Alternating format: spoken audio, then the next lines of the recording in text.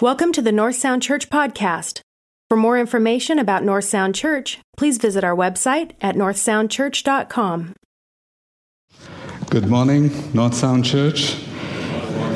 Good to be with you all, and those watching us online, thank you for joining us. And I also convey my appreciation to all our veterans here. Thank you for your service. With that, I'll get going. I barely made it in the first service with my message.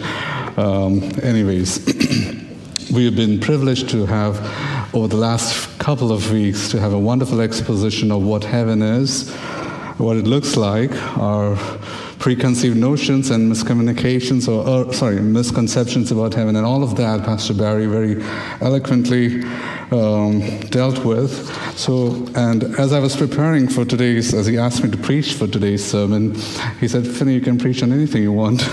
That kind of freedom is challenging. But anyways, I thought, let me not stray far away from the theme and talk about heaven from a different perspective. With that, I would like to turn to today's key verse, that is Matthew, the Gospel of Matthew, chapter 5, verses 3. Blessed are the poor in the spirit, for theirs is the kingdom of heaven. Let that sink in. Blessed are the poor in the spirit, for theirs is the kingdom of heaven. I had to think about this verse long and hard. What is exactly the author trying to say here?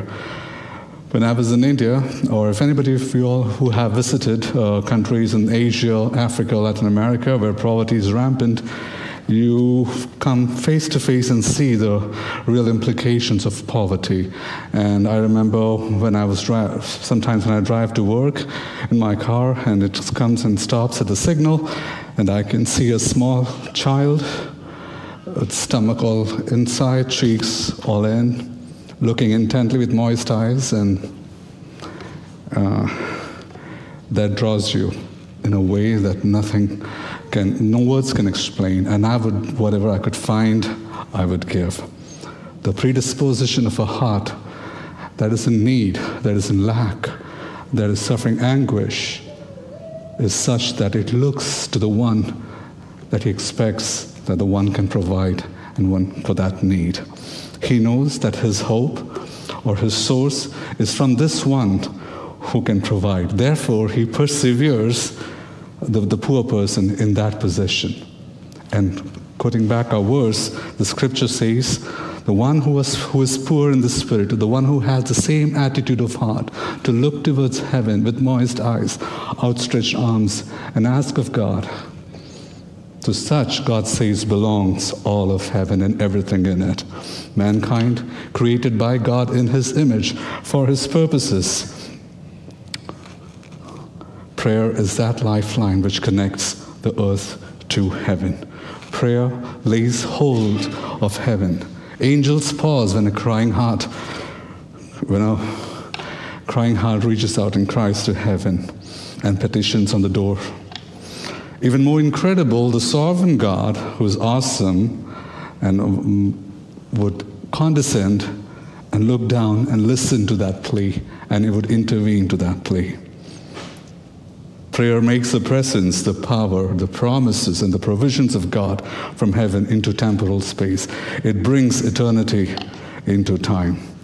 Can we really fathom the privilege, the scope, and the potential that verse entails? Blessed are the poor in spirit. Should you persevere in that predisposition of heart, and should you ask of God, all of heavens is yours for the take. Billy Graham said, in this modern age in which we live, we have learned to harness the power of the atom. But few of us have developed or understood the power of prevailing prayer. We are yet to learn that man is more powerful on his knees than behind any of the powerful weapon systems he has. And that a nation is only powerful when it unites together in earnest prayer to God. No wonder when his disciples accompanied Jesus in his entire work, in his ministry, they saw the amazing teachings, they saw miracles, but the one thing they asked of the Lord was, Lord, teach us to pray. That should make us pause and listen. What is this power of prayer? Two friends place a bet. One of them says, I'll give you $10 if you can recite to me the Lord's Prayer. The other friend gladly accepts it, and he starts. Now I lay me down to sleep. I pray the Lord my soul to keep. If I should die before I wake, I pray the Lord my soul to take. The other friend is like amazed and smiles and reaches out his pocket and gives us $10. I didn't know you could see that so perfectly. Well, I didn't know. Did y'all get the joke? Well. Besides the humor, that shows what a colossal loss when we don't appreciate what prayer is and what prayer can do. Has prayer become a mere formality, a sacred tradition that one does to quieten the conscience? Memorize lines early in the morning, and then we get on to the busyness of the day, and then we come back, do the same, and then slump onto our beds. I praise God for them for whom this is not the case, but I've been guilty of this on few occasions. So what does genuine prayer look like? If there's anything you would want to take home from today's sermon, remember 5, I would say 4. I never made it to the 5 in the first sermon, first session. So first, a genuine prayer is a heartfelt conversation. A genuine prayer is companionship. A genuine prayer in which you have the freedom to contend, to ask difficult questions. A genuine prayer in which you find consolation when things go differently than you expect. What's a conversation?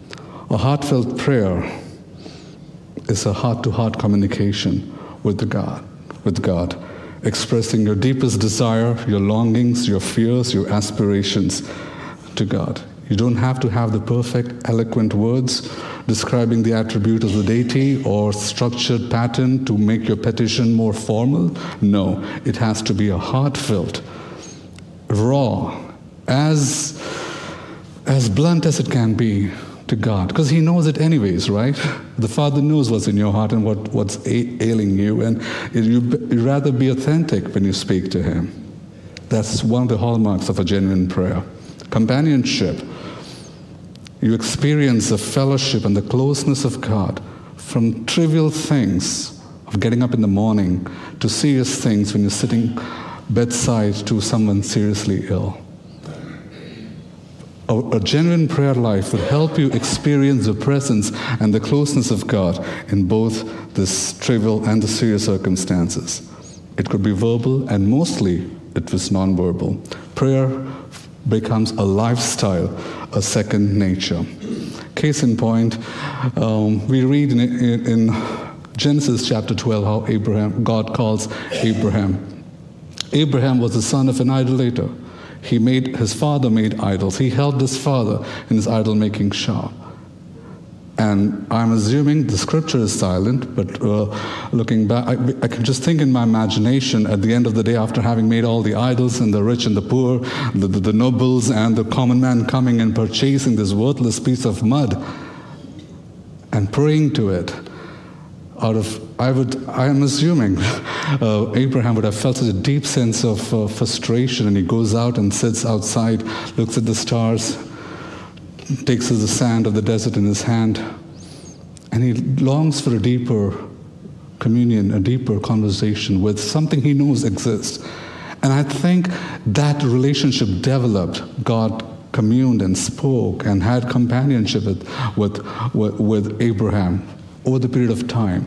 Because when you read in Genesis chapter 12, God says, Abraham, leave your father's place, leave the place you know, your family and everything, and go to a land that I'll show you. It's easy said than done back in the day when communities were far off. Travels was always in groups in caravans and groups. You never made a solo journey back in the day. What made Abraham take that bold step? It is a life of prayer, a life of constant communion and conversation and companionship with God that enabled him to take that step and walk to where God was showing him. It helped him in the process. As years went on, he became rich and everything, but he has no heir. And God promises him, Abraham, you look at the stars, you look at the sand, Your descendants shall be as numerous, and I'll bless you in the land. The deep, I just imagine, late night, he sits out and thinking, what will become of him? What will become of his family? And God makes this promise. It's during those time of conversation, of deep communion, that Abraham is able to persevere as age goes by. And as the writer of the Hebrews says, his body was as good as dead, yet he believed that God could do the miracle. It is the life of prayer that sustained a father as he took his son up the Mount of Moriah, only he knowing what is going to happen in the next few minutes. And he's able to look at his son and look in his eyes and say, son, the Lord will provide. It is only a life of prayer, life of deep communion with God, that a father can make such a statement. This is hallmark of a genuine prayer life. So we spoke about heartfelt conversation. We spoke about experiencing God's presence, God's closeness in all aspects of life. This is a delusion that you can have a secular life and a sacred life. For a Christian, you just have one life, a life that's open and bare before God. And God has sovereignty over all of it, if you're willing to yield it to Him. Whether you are willing to yield it to Him. The third aspect of prayer life is contention. Since we're told prayer is a relationship, there is space in this relationship to ask difficult questions, to disagree for a time, to even complain. Genuine prayer perseveres through rough seasons where you are, by the grace of God, you're allowed to contend for the things that ail you. The Psalms, the Lamentation, the prophetic books all talk about this. Think about Moses. He's on the far side of the desert, from royalty now to rags, and he receives the call of God. God speaks to him through the burning bush and gives him a mandate. He resists, but eventually yields himself. He experiences the communion and the closeness of God on the mountaintop, receiving the very laws of God in his hand. And the only person in biblical history to have heard God speak, I am who I am, the name of God. That was the level of communion and conversation that Moses was privileged to have.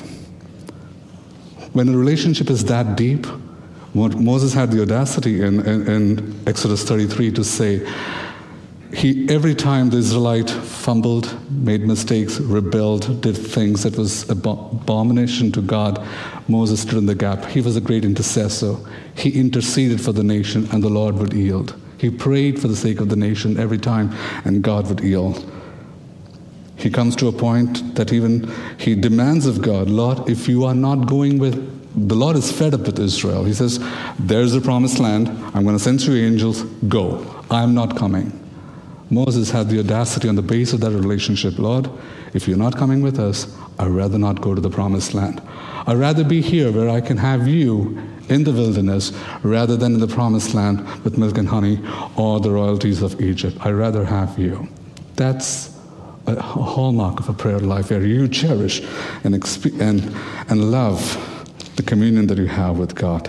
And within that relationship, there's enough wiggle room to contend when our prayers, when we feel that our prayers are not answered in the way we expected. The fourth aspect of a genuine prayer life is consolation. The assurance of hope, comfort, and safety at the end of a contention, that you resign with this confidence that though things transpired the way I did not expect, I know my God reigns, I know my God knows, and His will and His ways are perfect, better than mine. And God gives you the time to heal, gives you the time to come to that closure, that consolation in Him by this power of His Word and by His Holy Spirit. Think of Job. He was a man who prayed for his family and for himself. Every morning he offered sacrifices. And we know the trials that came on his life. Wealth, health, children, everything got taken away. Finally, even his dearest wife asked him, curse God and die.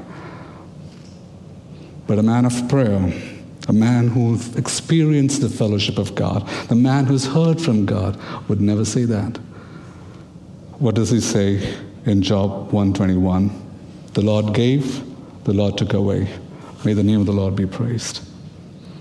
And as towards the end we see,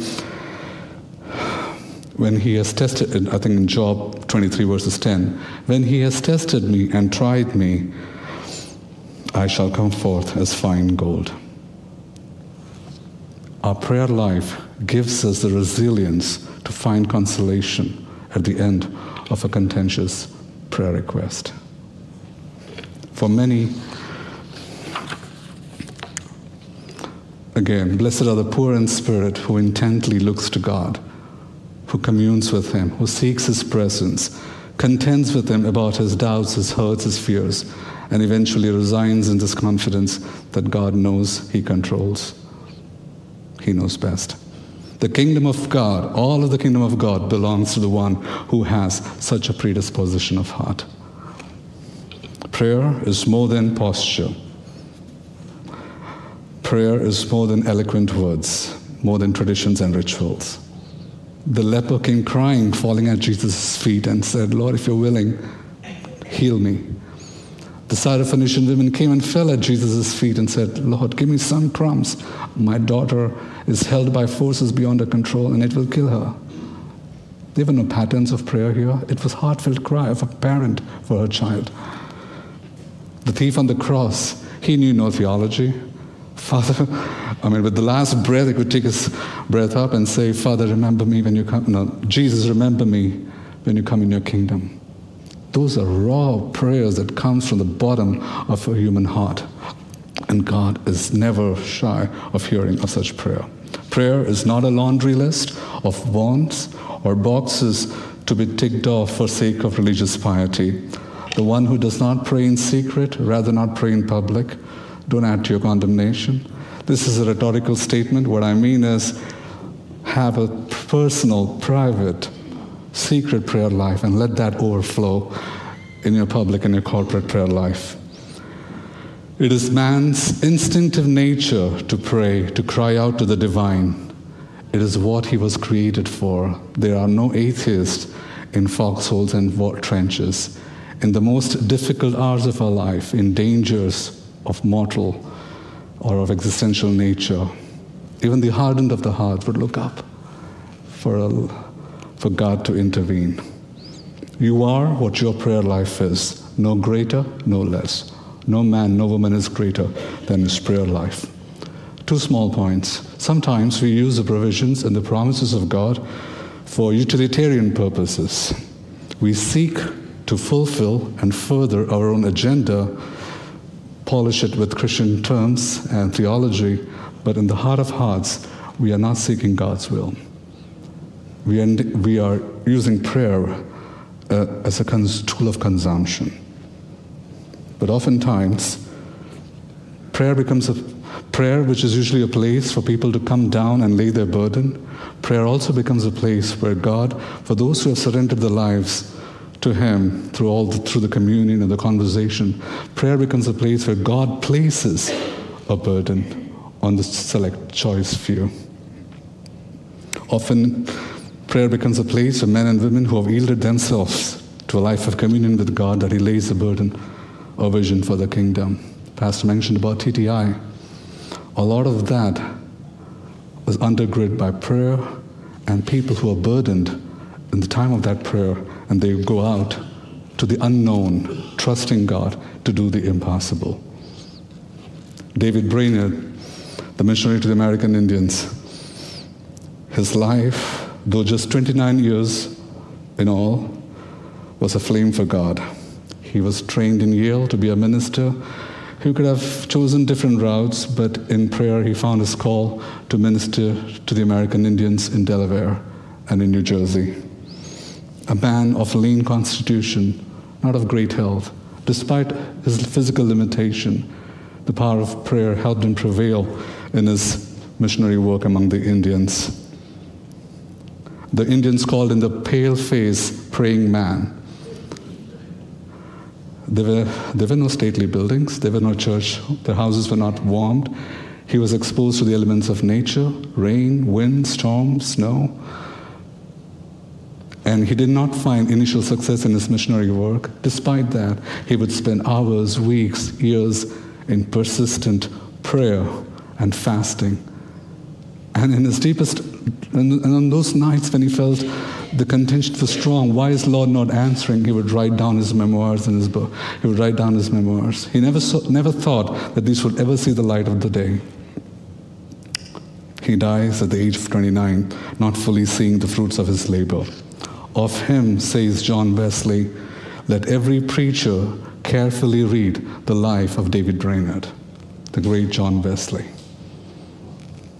It was prayer life that helped this weak man to sustain in the forests of Delaware, ministering to the Indians. John Wesley, he would rise up 4 a.m. every day to see God's face.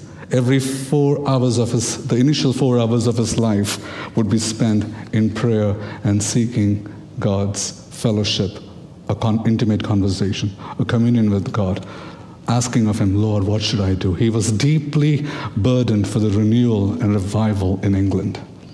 No wonder it was his power of prayer that helped him throughout his ministry to crisscross on horseback 250,000 miles, ministering and preaching. Think about that. Our cars don't do that. He preached 40,000 sermons. He wrote over 400 books.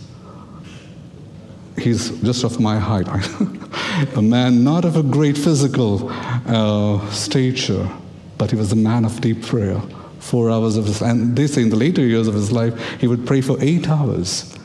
It is the power of prayer that made possible what we think what made John Wesley who he is. Fast forward 200 years down the line, a theology professor takes a group of 40 theological students to John Wesley's home at Epworth Rectory, and he shows the place. This is a place where John Wesley kneeled down to pray, the worn-out carpet near his bed, and after the tour, all the students are huddled back in the bus, and the professor makes a head count, and he sees one is missing. And he goes back to see who is the one, and finally he sees a student kneeling down at the very spot and praying and pleading, Lord, do it again. Lord, do it again. Do it again in me.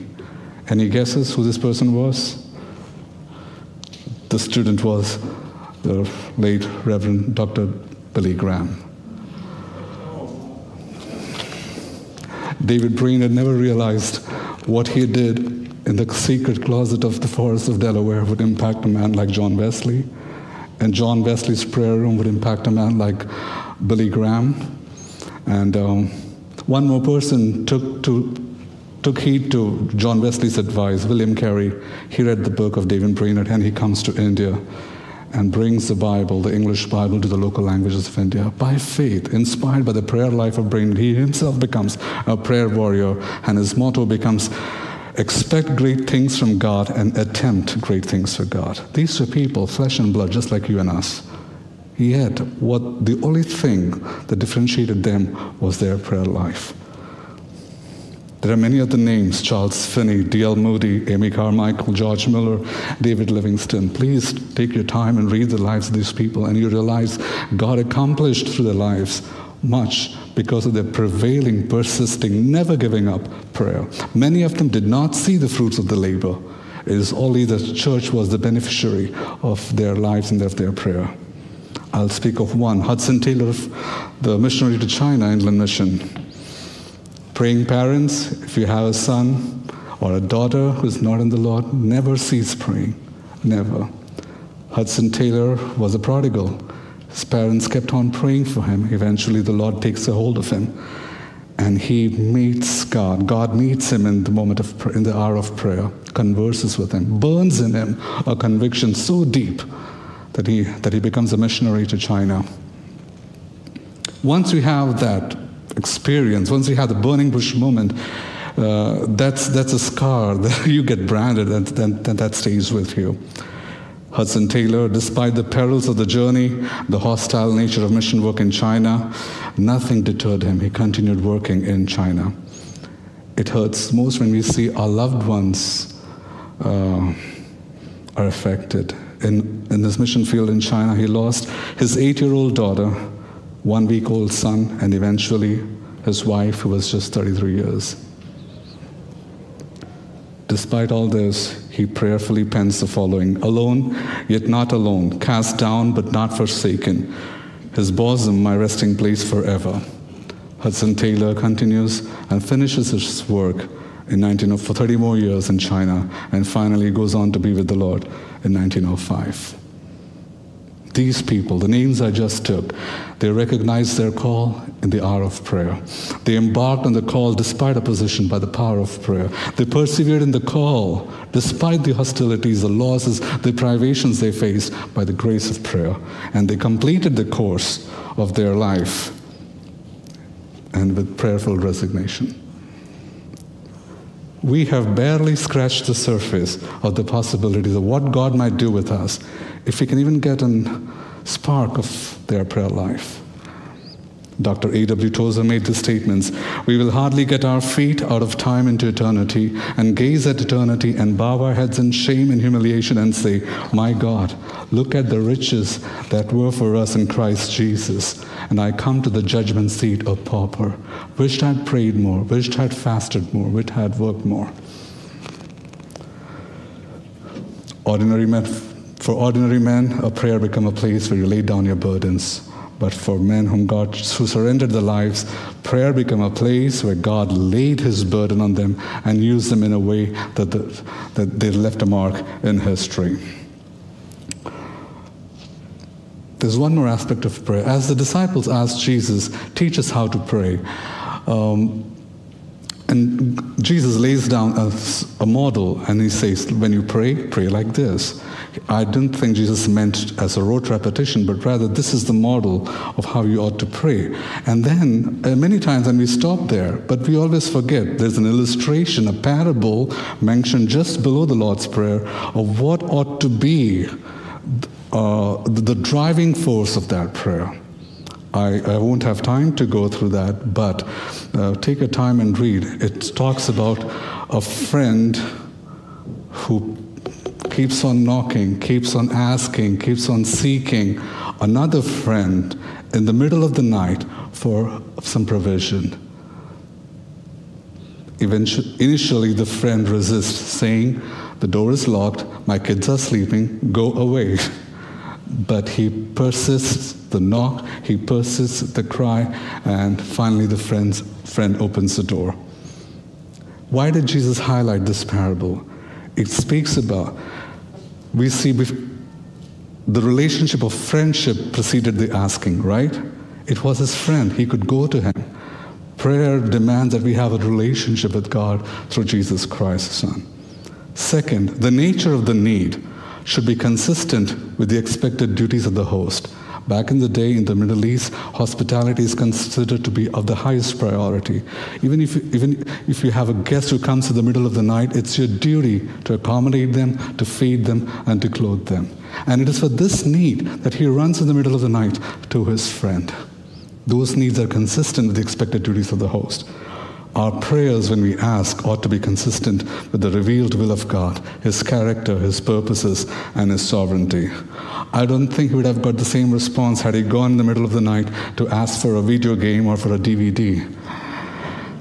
James 4:6, when you ask, you do not receive, because you ask with wrong motives to expend it on your own pleasure. Those prayers are not answered. Blessed are the poor in spirit, for theirs is the kingdom of God. The one who diligently seeks receives nothing short of God himself. Because as you come to the end of that parable, he says, how much more the Father in heaven, if you persistently ask and seek and knock, he would give you the Holy Spirit. If you ask, you receive God himself. Blessed are the poor, for theirs is the kingdom of God. Is that our attitude? Prayer is the language of the poor in spirit. The self-satisfied don't need to pray. The self-sufficient don't want to pray. And the self-righteous cannot pray. Of all the people that Jesus admonished the most was the group of the Pharisees. They knew how to pray. They knew all the patterns of praying. They knew where the time and hour of praying. They knew where to turn to when you pray. They knew everything about prayer. Yet, looking at them, Jesus says, you pray with your lips, but your heart is far away. Beware of this yeast. He warns his disciples. Our prayer lives ought not to be like that. Prayer, we see this young man, another parable, we see this young man coming and running up to Jesus and saying, Jesus, what must I do to inherit eternal life? What does Jesus say? What does Jesus say? Sell everything. Come to me. Come to me. What did the man do? Luke says, Jesus looked at him and loved him. You ask for eternal life? Come, I am eternal life incarnate right here. The man went home sad because he had much riches. What a colossal loss. What a colossal loss. He held on to his little pails. He came and almost touched the incarnate eternal life. But what a tragedy. Prayer lays hold of heaven and eternity itself. There's no power that can resist it.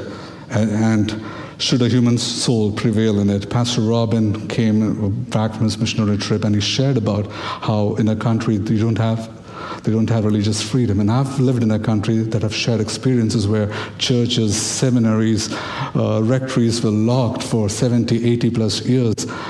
Priests and missionaries were exiled and killed. Bibles and books were burned, religious books were burned. God forbid, we should not take our liberties for granted here.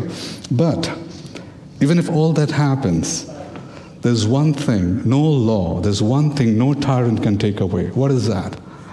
It is the predisposition of our heart to look up to heaven and cry out and to seek and to knock and to ask. No law, no tyrant can take away that privilege. The freedom and the ability to pray is fundamental to human nature and human existence. You don't need to have order in prayer. You can lay out your heart as it is. Some prayer had no words. A mother stranded in a wilderness can't bear the sight of her child dying, places the child under a bush, goes far away and weeps. The child is crying, the mother is crying. No words are expressed here. The angel of God looks down and says, Hagar, go pick your child. I have made provision for you. Some prayers don't have words. Jacob, as he was running away from his family home in Beersheba, he's supposed to go to Haran, which is 450 miles. He's alone, not knowing whether he will even make it. He doesn't have the provisions. And out of sheer tired and exhaustion, he takes a stone and lies there and sleeps. The scripture doesn't record of any words coming out of Jacob's mouth, but he sees a dream, and in that dream the Lord promises, I will accomplish everything that I've promised to you and to your father. Some prayers have no words. Jesus modeled a life of consistent and prevailing prayer. Marx talks about how early in the morning he would find a solitary place and pray. We should do the same. After a full day of amazing ministry work, he feeding the 5,000, and late in the night he goes to a mountainside and he prays. Time was not a barrier, despite his busy schedule. Every Sabbath he made it a point to go to the local synagogue and pray. Every miracle was preceded by a word of prayer. However, the greatest prayer meeting occurred in the Garden of Gethsemane, where for the salvation of the human race, and when all forces of evil and the weight of the sin of humanity and God's wrath was poured out, Jesus prayed. They say the victory of the cross was won in that prayer meeting in the garden. The cross was just a follow-up event. The determination to go through this, despite the sheer overwhelming fear, and asking of the Father, take away this cup of suffering. But yet not my will, let your will be done. Our salvation was sealed in a prayer meeting in the garden. He invited 3 disciples to come for that meeting, but now we know the story. He was alone. Conversation, companionship, contention. And Luke says, an angel of the Lord appears to strengthen him, because the will of the Father is Jesus hath to drink the full cup of God's judgment. He finds consolation in the presence of the angel. Some prayers to the answers are direct, some prayers are delayed, some prayers are differently answered, and in some cases the denial of the prayer request is the answer itself. There is nothing that is impossible to God. He's able to do everything. He knows the end from the beginning. As temporal beings, the uncertainties and the concerns of the future affect us, but not Him. He is a good God who has our best interest at hand. At times, He allows trials and afflictions to beset the righteous, so that His choice people are sanctified and preserved for His purposes on earth and in eternity. John 15 says He prunes some branches so that it might bear fruit. Earlier in the service, I mentioned about, we always tell you when we come up here to take the connect cards and to fill in those details with your prayer requests that you have. And Ms. Jan in our office finally, she puts it all in a digital format, and we have it saved and we go through it in our pastoral meeting. But for me, the connect cards are more, I'm more attached to that. I look at it, I see a person took time and a pen and to wrote down their heart's need over there. And I take that prayer request, connect cards with me to my office. And one of the connect cards of the many, let me share this with you. For the last 1 year, I received 12 connect cards.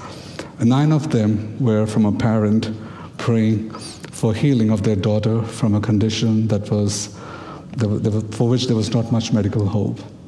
Month after month, the parent constantly sought, asked, and sought God's healing in that matter. The last 3 of the connect cards I saw, the parent write, please pray that the Lord will take away this cup of suffering from our daughter. It's too hard to see. And when I'm reading this, I have my family's picture right in front of me, and I think, what does it take for a parent to write that? And I prayed. And last week, it seemed that prayer was answered. And the daughter went on to be with the Lord. There is no finality to the Christian life on this side of eternity. Some prayers may seem unanswered. The grace of God in Christ Jesus will allow us to struggle with it. But eventually His Word and His Spirit will bring us the consolation. We ought to leave the matter to rest in God's sovereign and perfect will. It's easier said than done. But the prayers and the days and hours of prayerful intercession will be our receipts when we finally come to His kingdom. Psalms 56:8. He keeps a track of all our sorrows.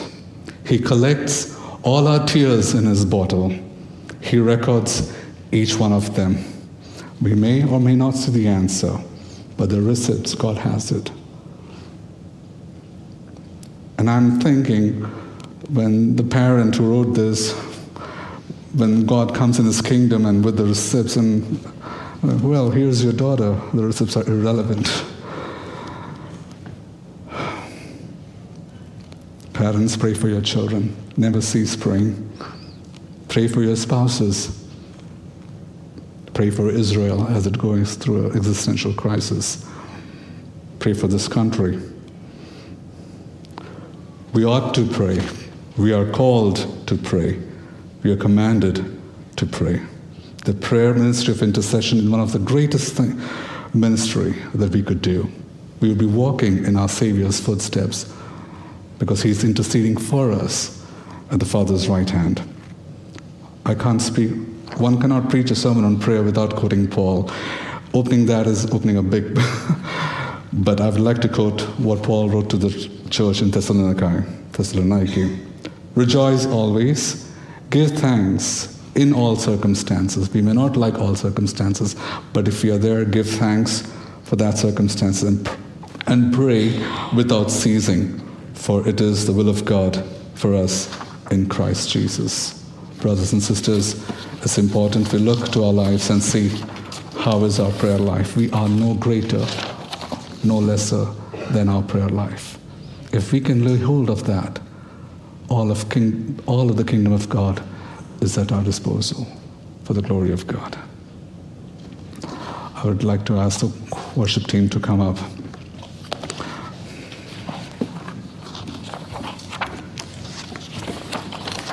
It was Veterans Day, and